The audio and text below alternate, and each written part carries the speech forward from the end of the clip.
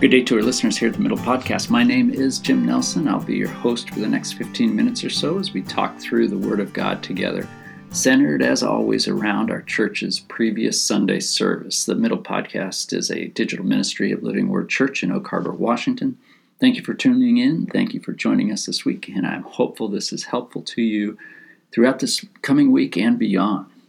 Now, 2 Sundays ago, Pastor Drew took us through chapter 3 in the Old Testament book of Habakkuk.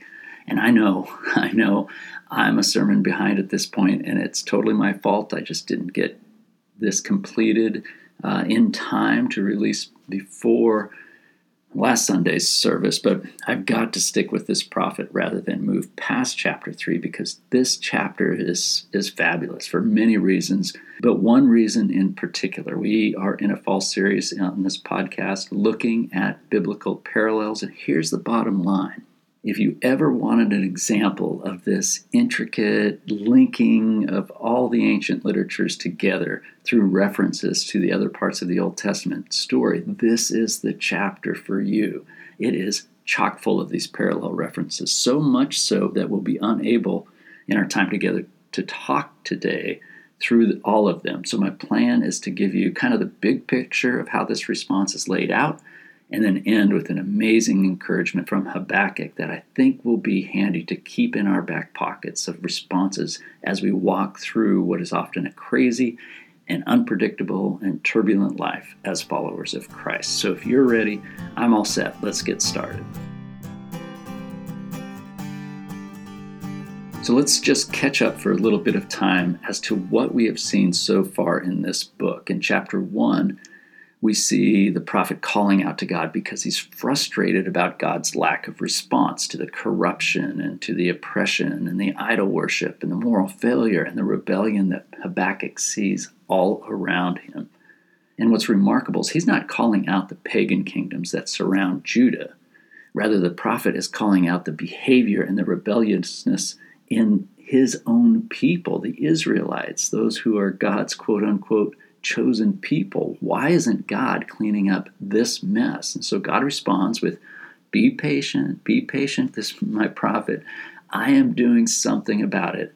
And as a matter of fact, I'm raising up the Chaldeans, that evil and corrupt Babylonian empire, to bring justice on the rebellious nature of his own people.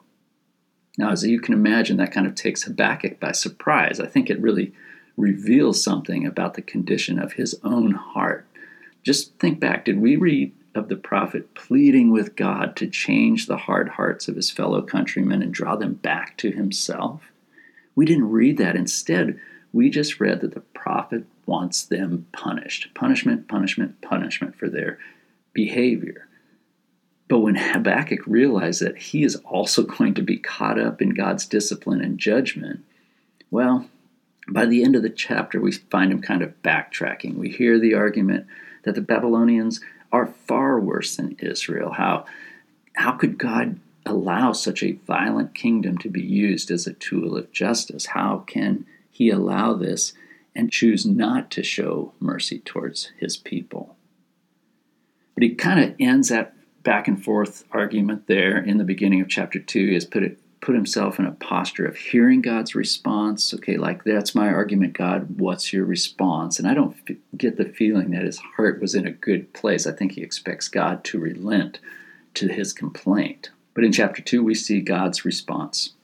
And I love the response in that God tells us that, yes, the Chaldeans will bring God's justice on the nation of Judah, but have confidence because he will also deal with the injustices and the violence of the Babylonians. They're not getting a free pass.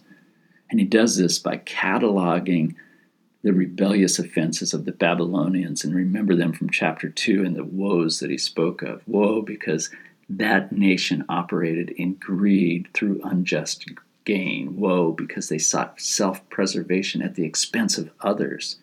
Woe because they maintained power through oppression and slavery, and woe because they lived immorally, celebrating behaviors like gluttony and drunkenness.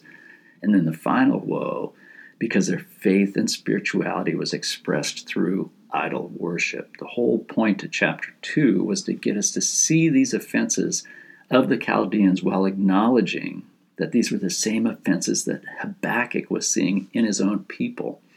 And then furthermore, to provoke us to see these same things in our communities, in our culture today, in our families, and answer the question, do these things still grieve God today? That was a powerful, powerful weekend message. And then that brings us up to chapter 3. And here's what we get right off the bat. Chapter 3 is a song. My first response is, well, that's kind of weird. A song in response to woes. I just don't get it. But if I can think back kind of in this parallel framework that we've been talking through for some weeks now, it just makes sense. Before and after this prophet came along, singing has been part of what it means to be a follower of God. We read of spiritual beings around the throne singing, "Holy, holy, holy." We read in Exodus, Moses and the now free Israelites sing in celebration of God's salvation and deliverance. And in David's time, women came out from the cities to sing about their victory over the Philistines. The temple work was staffed with musicians. And in the New Testament, just one example from the New Testament, there's many, but at the Last Supper, Matthew tells us that Jesus and his disciples sang a psalm. Karl Barth was a prominent Reformed pastor back in the 19th century, and he summed it up very nicely by saying this: the Christian church sings. It's not a choral society. Its singing is not a concert, but from an inner and material necessity, we sing. The church sings, so I shouldn't be surprised at all that Habakkuk pens a song in response to God's work in the human condition. So let's take a quick look at just the opening stanza of that song, which for us in our Bibles is chapter 3, verse 2. He says this: "Lord, I have heard the report about you. Lord, I stand in awe of your deeds. Revive your work in these years. Make it known in these years. In your wrath, remember mercy." That's the opening, and here's what's going on. Habakkuk ended chapter 1 with a plea that God consider his own holiness and spare the Israelites' rebellion. Surely you won't do what you say you're going to do. And in chapter 2, that becomes, oh no, it will be done, and you can mark it on your calendar. The Chaldeans are coming. So what we begin to see is Habakkuk's final posture in chapter 3. In that posture, he's singing a song of what he knows about God deep down, and that's the past faithfulness of God towards his people. That's what the prophet knows better than anything else at that moment. He can't control what's going on in his present, and he can't control what's going to happen in his future, but he knows that God has been faithful to his people since the beginning and will be faithful in bringing them through even this period of justice.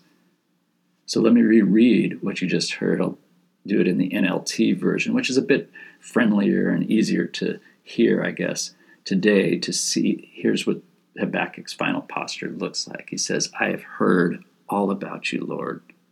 So Habakkuk knows his people's ancient scriptures and what God did in those ancient scriptures.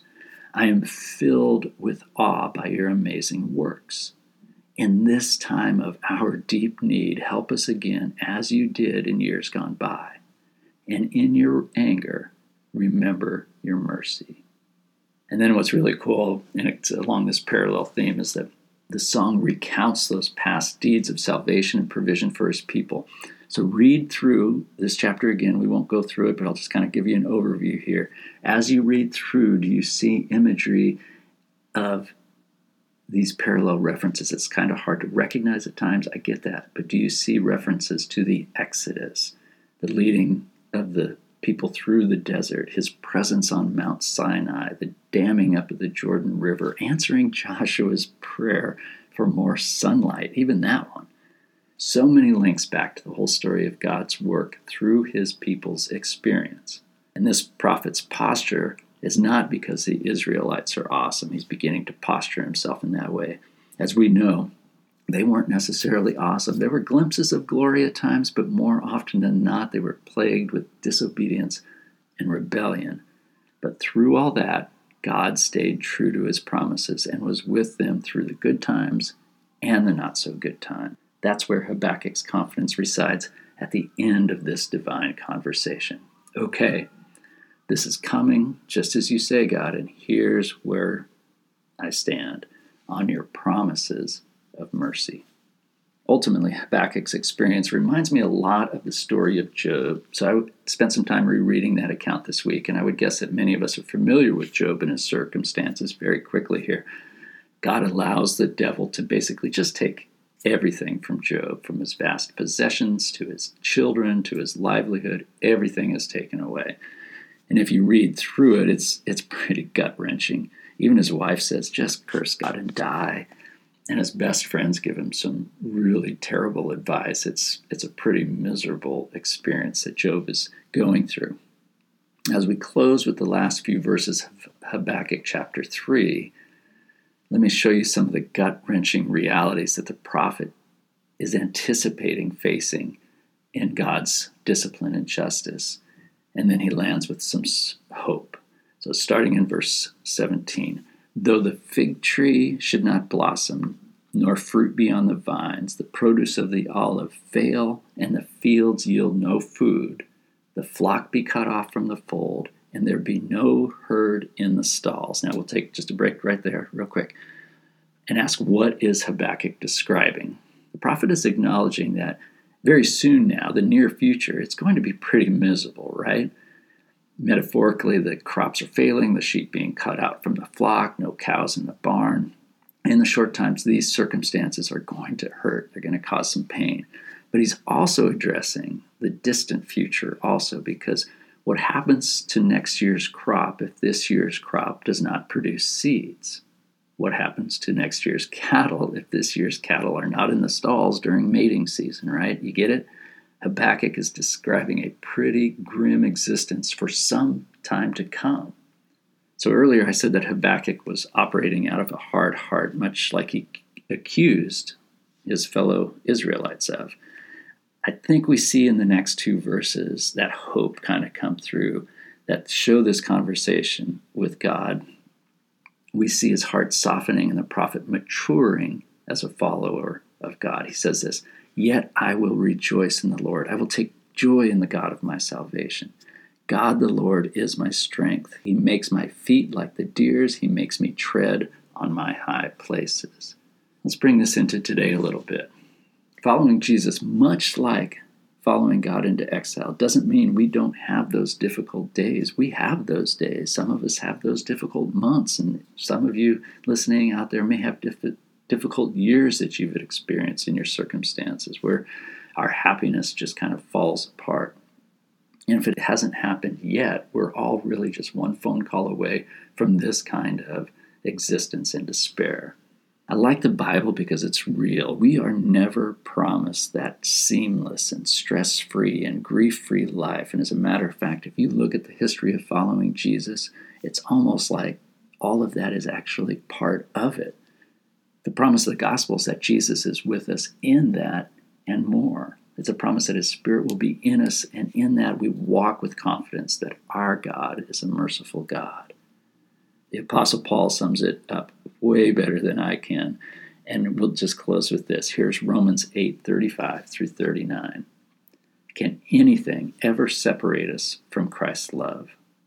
Does it mean he no longer loves us if we have trouble or calamity or are persecuted or hungry or destitute or in danger or threatened with death? No, despite all of these things, overwhelming victory is ours through Christ who loved us. And Paul says, I am convinced that nothing can ever separate us from God's love, neither death nor life, nor angels or demons, our fears for today, nor our worries about tomorrow. None of that, not even the powers of hell, can separate us from God's love.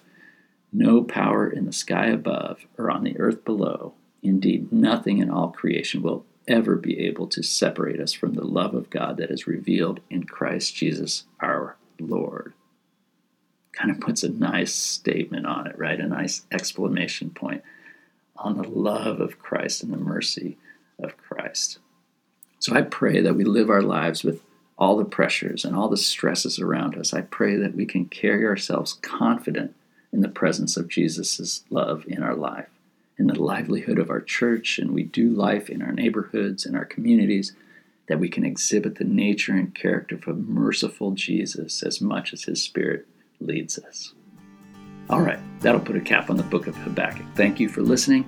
I'm hopeful that you'll join us for our next episode. God bless and have a great week.